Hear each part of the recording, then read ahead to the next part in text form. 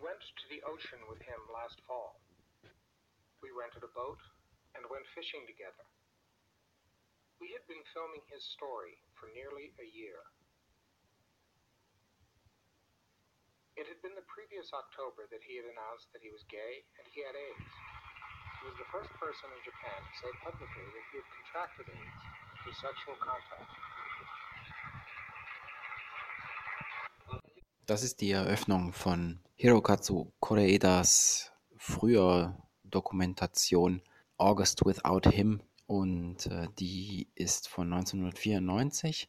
Der Film ist seine 7. Arbeit insgesamt und die letzte TV-Arbeit, die er gemacht hat, bevor er dann ein Jahr später seinen ersten richtigen Spielfilm realisiert hat, der da heißt Maborosi, und das ist ein Film, in dem eine Frau mit dem Tod ihres Mannes zurechtkommen muss. Ein Film, der auch auf einer vorherigen Dokumentation von ihm beruht. Kore-eda nimmt in gewisser Weise eine Sonderstellung ein bei den Ende des letzten Jahrhunderts bekannt gewordenen Regisseuren. Und zwar insofern, als dass er zwar auch einen universitären Background hat, aber anders als seine Kollegen, also zum Beispiel Kiyoshi Kurosawa oder Shinji Aoyama, Akihito Shiota, kommt er vom Dokumentarfilm und nicht vom experimentellen Film via Universität. Er hat sich auch an der Uni nicht dem cinephilen Circle angeschlossen, sondern hat sich da ferngehalten, hat gelesen, hat geschrieben, wollte Schriftsteller werden, hat dann später ja auch schon angefangen, Bücher zu veröffentlichen, während er dann auch Regisseur war. Und er hat dann angefangen nach der Uni bei einem TV-Produktionsstudio, die sich für Dokumentarfilme spezialisiert haben.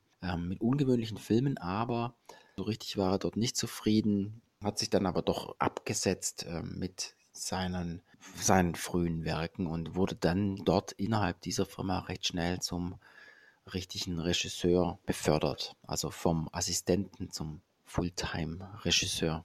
Ich denke, was ein Aspekt ist, der immer wieder in seinen Filmen ganz deutlich wird, ist seine Kamera, wie er die Sachen ablichtet, seine strukturelle Herangehensweise an den Spielfilm. Und das ist eine stark dokumentarische Art.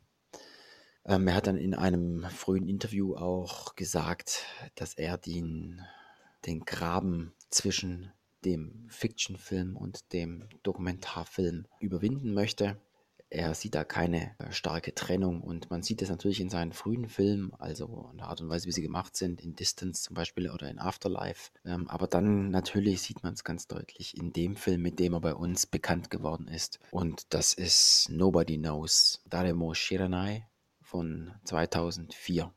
In dem eine Familie porträtiert wird, also beziehungsweise die zurückgelassenen Kinder. Die Mutter hat ihre Kinder verlassen und hat die Wohnung verlassen und die müssen dann plötzlich alle allein zurechtkommen. Das war damals ein Festivalerfolg, der dann auch überall diskutiert wurde und in Deutschland ins Kino kam. Und kleine Anekdote, ich habe den damals auch in Köln im Kino gesehen, als einer der wenigen, die dort in dem Film saßen. Im falschen Bildformat, überwiegend unscharf, auf gekrümmter Leinwand. Ja, der ist ja auch recht lang, der Film, wenn ich mich richtig erinnere. Habe mir das da irgendwie 2,5 Stunden lang angeschaut und habe mich gefreut wie ein Schneekönig, endlich einen japanischen Film regulär im deutschen Kino sehen zu können. Obwohl eigentlich bei der Vorführung alles schief lief, was nur schief gehen kann. Aber jetzt zurück zu August Without Him. Ein Film, wie man es vorhin schon gehört hat, im Vorspann. Das waren die ersten Sätze des Films, die ich hier aufgenommen habe.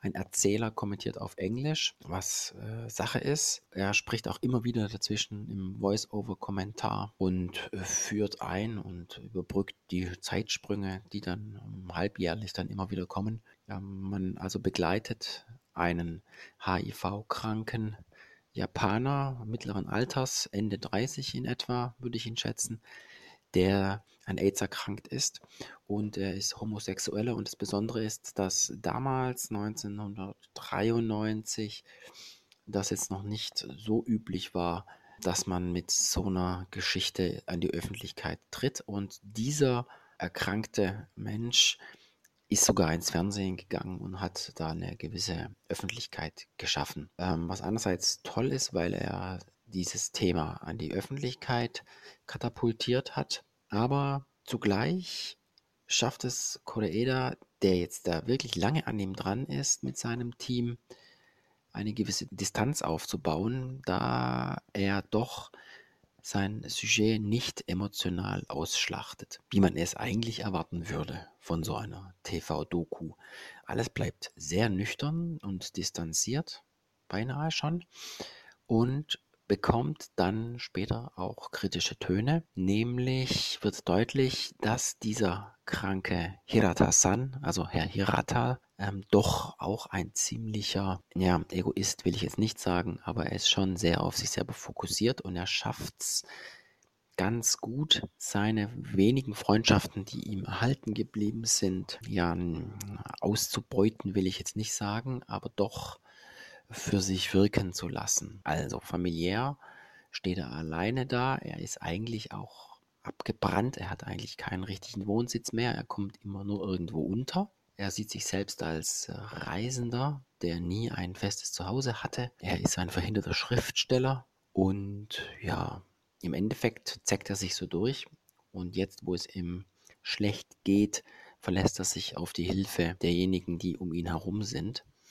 Und dazu gehört dann natürlich auch irgendwann das Kamerateam um den Regisseur Kore-eda, der auch dann mal im Film ein, zwei Mal tatsächlich auftaucht im Kamerabild, mit dem Hirata-san spricht, der ihn bittet, gewisse Sachen für ihn zu tun. Einmal macht das ganze Team für ihn einen Umzug und schleppt seine Schränke durch die Gegend und die CD-Sammlung. Und da kommen dann schon auch die kritischen Töne deutlich raus, wie er es geschafft hat, jetzt dieses Filmteam zu vereinnahmen.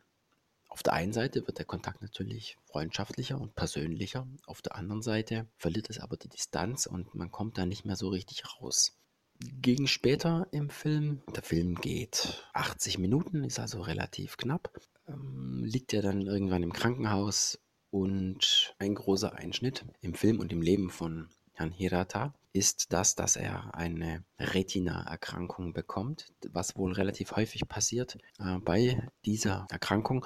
Und das ist dann so, dass man da langsam, aber unaufhörlich erblindet.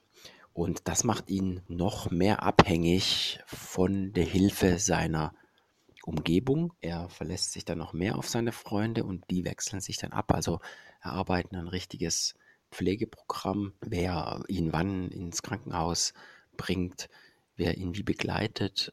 Bei einem weiteren Umzug in eine neue Wohnung führen sie ihn überall herum und zeigen ihm, wo welches Zimmer ist, wo die Toilette ist. Sie massieren ihn, wenn ihm der Rücken wehtut und die Füße. Und sie sind also voll für ihn da.